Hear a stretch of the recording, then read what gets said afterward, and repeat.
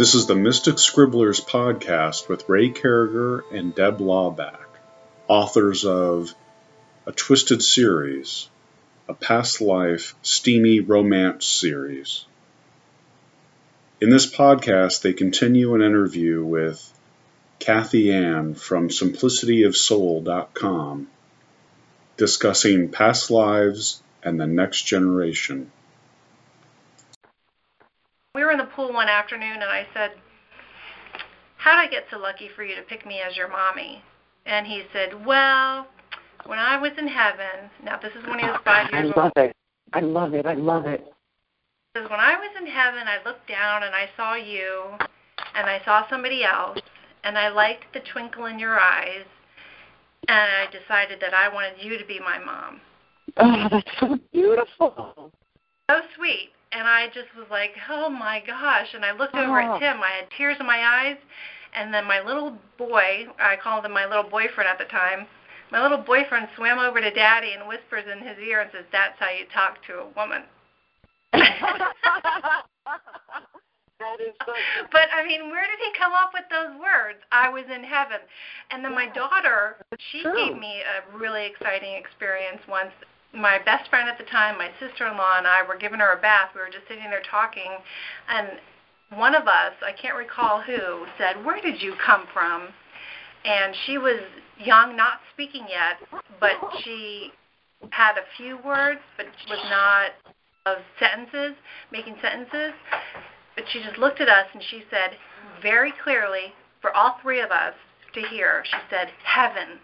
Oh, my gosh, that's so fabulous. To the point where we all gasped and scared her so much that she jumped out of the tub into my arms because we freaked her out because we couldn't believe what she just said. I think the children, we have a good generation coming up that's going to help, and I think we just need to stay positive.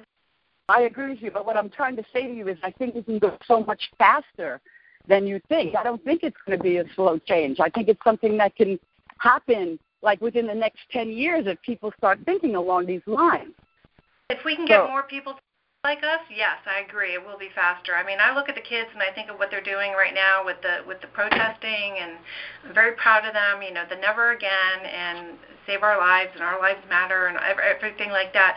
I think the children are finally saying, like you said, what the hell did you guys do? Yeah. You screwed it up. Now.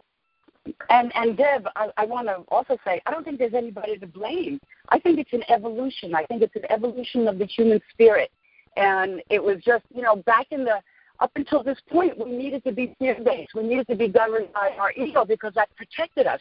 But we are so technologically savvy. We are so understanding of different cultures and different ways of life that there's no reason to be afraid of anybody anymore. Once we start getting that thought out there, I don't think we're going to have any trouble. Well, I think the biggest problem is there's judgment, and I'm better than you or you're better than me, that kind of judgment. Yeah. Once that part of the ego gets dropped, and we all realize that, you know what? Exactly. Most of us walk with both feet. Exactly. Well, when we all realize that we're here by choice and that we all have talents to offer, there can't be one person who's better than another because we're all here for the same reason. What do you think, Kathy, that it would take? I grew up in a very Christian home, but, when you talk past lives to Christians, that doesn't fly well. Oh, I know. It's looked at as God doesn't give you two chances. He gives you one chance, and you got to believe in Jesus, and the only way to become one with him again is to be cleansed by, the relationship to Jesus and accept him into your life. So I look at past lives, and I guess I'm curious, how do you blend in with your thinking with the first story you told us and now where you're at? How does that all blend together to you? The fact that you're healed, your neck is healed, yet you were somebody else in another life in your estimation. I think I would have to say that your soul is your soul, and that doesn't change. It may take a different form, or it may have no form. Free will is the most powerful tool we have, love and free will. And I think that as a soul created by God, because you were such a manifestation of love, you have the free will to come and go as you please. He's never going to stop you. So should it be that I once existed in medieval times trying to be a healer and died, well, if I'm in heaven and I say to God, I want to go try again, he's not going to tell me no. He's going to say, you've got a free will. You can, if you are working in with the eyes of love, go do it. And I think that's how you justify it. I mean, that. I don't see. One of the things that I came away with from my experience is that pain, suffering, sorrow, anything negative is ego created.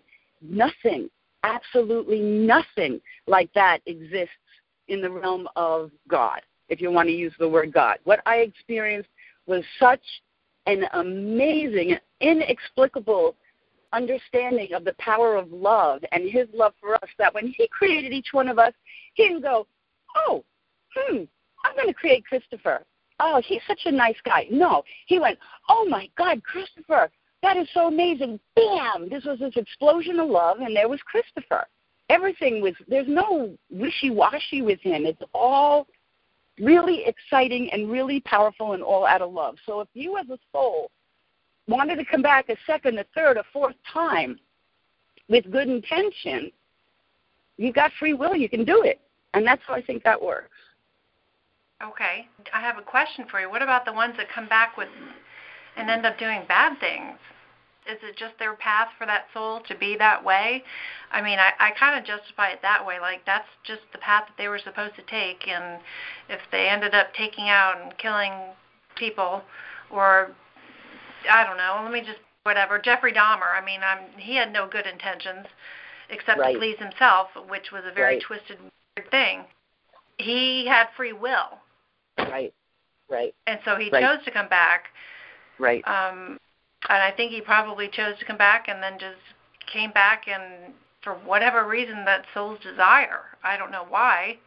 Or it might have been his first life. Who knows whether or not he'd ever been here before. I don't know if you come into the world evil. I don't know whether it is because somewhere along the line in your nurturing you are instilled with fear and the ego takes over with it. I mean, I can honestly say I remember when I was a kid and my ego talking to me saying, well, if you listen to me, I'll take really good care of you. And realizing that what it was doing was separating me from other people. And the ego does that. In order to keep itself safe, it will destroy everything, including the body that's carrying it, because it has such a fear for survival. It's like a primal, it's like an appendix. It's like something in the body that, you're carrying around but you really don't need.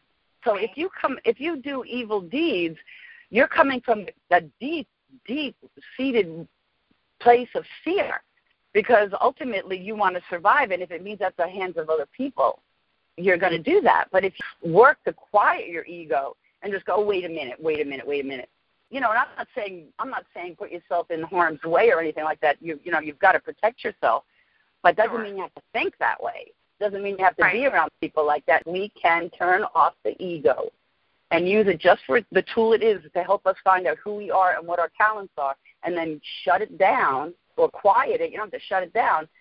And then you just work from your intellect and your soul. We wouldn't have to worry about the Jeffrey Dahmers anymore. They wouldn't exist. But that's going to take a little bit. That's going to take a little bit more time.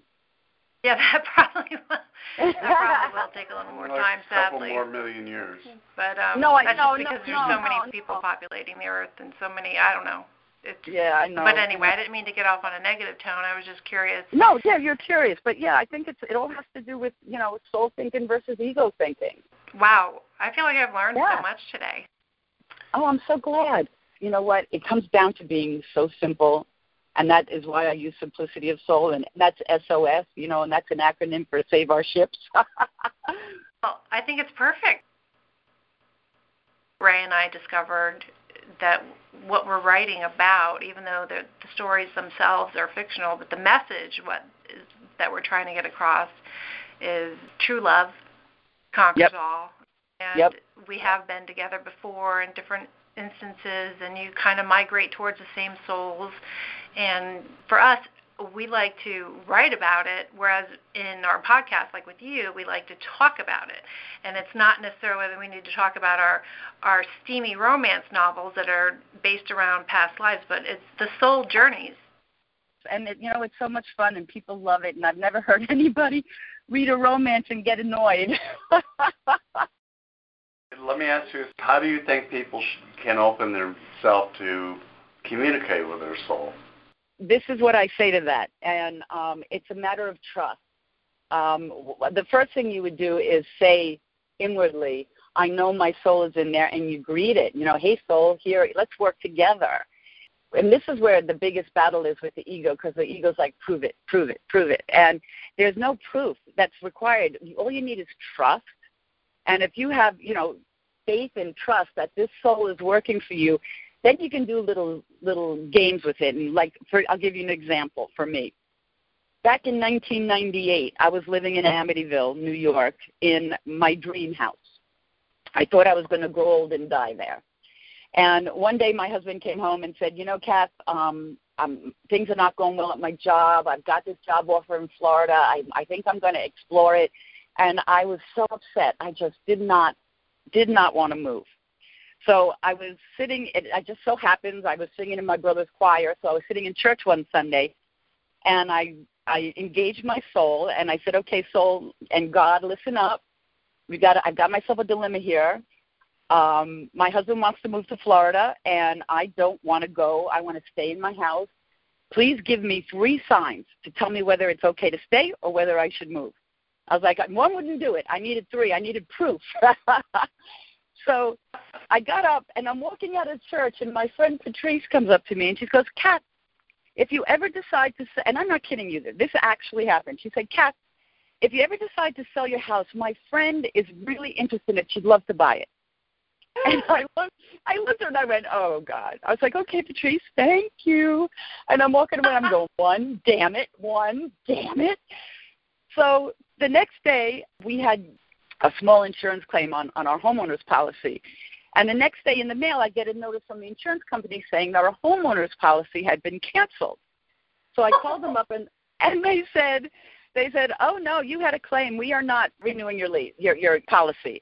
And I called every insurance company that I could, and they all told me no because I had a claim, and they weren't going to insure with me.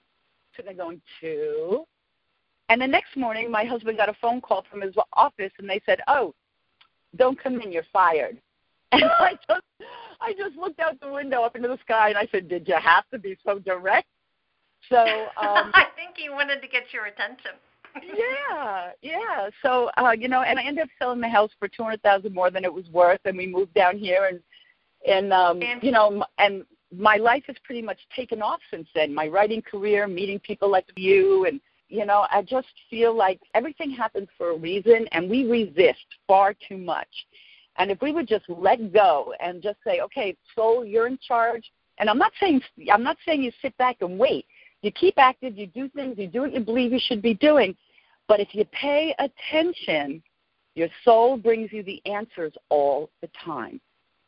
And engaging our soul, I think, is it's a difficult task. It probably needs to be something that people practice. Absolutely. And you practice it by chatting with your ego and saying, no, you cut that out. You're being unreasonable. You're being scared. There's no fear here. I'm not getting the answer immediately. Well, wait a day. Just give it a minute. Just relax. I mean, now, if it's an emergency, well, then, if you're being robbed or if someone's in a car accident, well, then you automatically spring to action. You do what needs to do. But in just, decisions that need to be made, people you're going to be with, if you always say, show me, just show me the answer, show me, you will see it. And I'm sure it's happened to you 100 times. If I ask it, and it's funny, when I say show me, I always get a sign. And then sometimes I get a sign that just smacks me in the face because I wasn't paying attention. And then I just go with that, too. I'm like, okay, got my attention now. Yep. It's soul thinking, and people don't understand it. I'm just trying to make it really clear that this is what's going on. And if we start employing it and using it as a tool, things will start moving faster. Things will get kinder. decisions in big business and politics won't be made from fear-based choices. It'll be for, what's really good and what's right. You could call it conscience, but it goes even deeper than that because it channels our creativity, and that's where it comes from. And you know how it is when you write. Sometimes you'll turn around and go, wow, I don't remember writing that. You know how that is. That's all soul activity. Kathy Ann, if you don't mind, tell us a little bit about your podcast that you do. It's called Simplicity of Soul.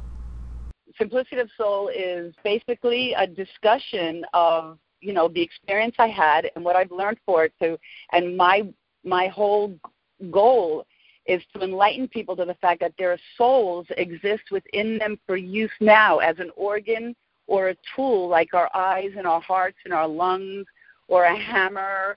And I want to awaken people to how their soul can work for them and help them achieve their highest and greatest good at no one's expense. Thank you so much, Kathy Ann, for taking the time to be with us today and sharing your philosophies and your stories, your experiences. They're incredible and moving and exciting. And I hope that a lot of people listen to this podcast because then it'll bring them to your podcast, Simplicity of Soul. So we cheer you on as you cheer us on. Thank you. Thanks for listening to the Mystic Scribblers podcast, where Ray Carriger and Deb Lawback, authors of A Twisted Series, a steamy past life romance series, have interviewed Kathy Ann from Simplicity of Soul.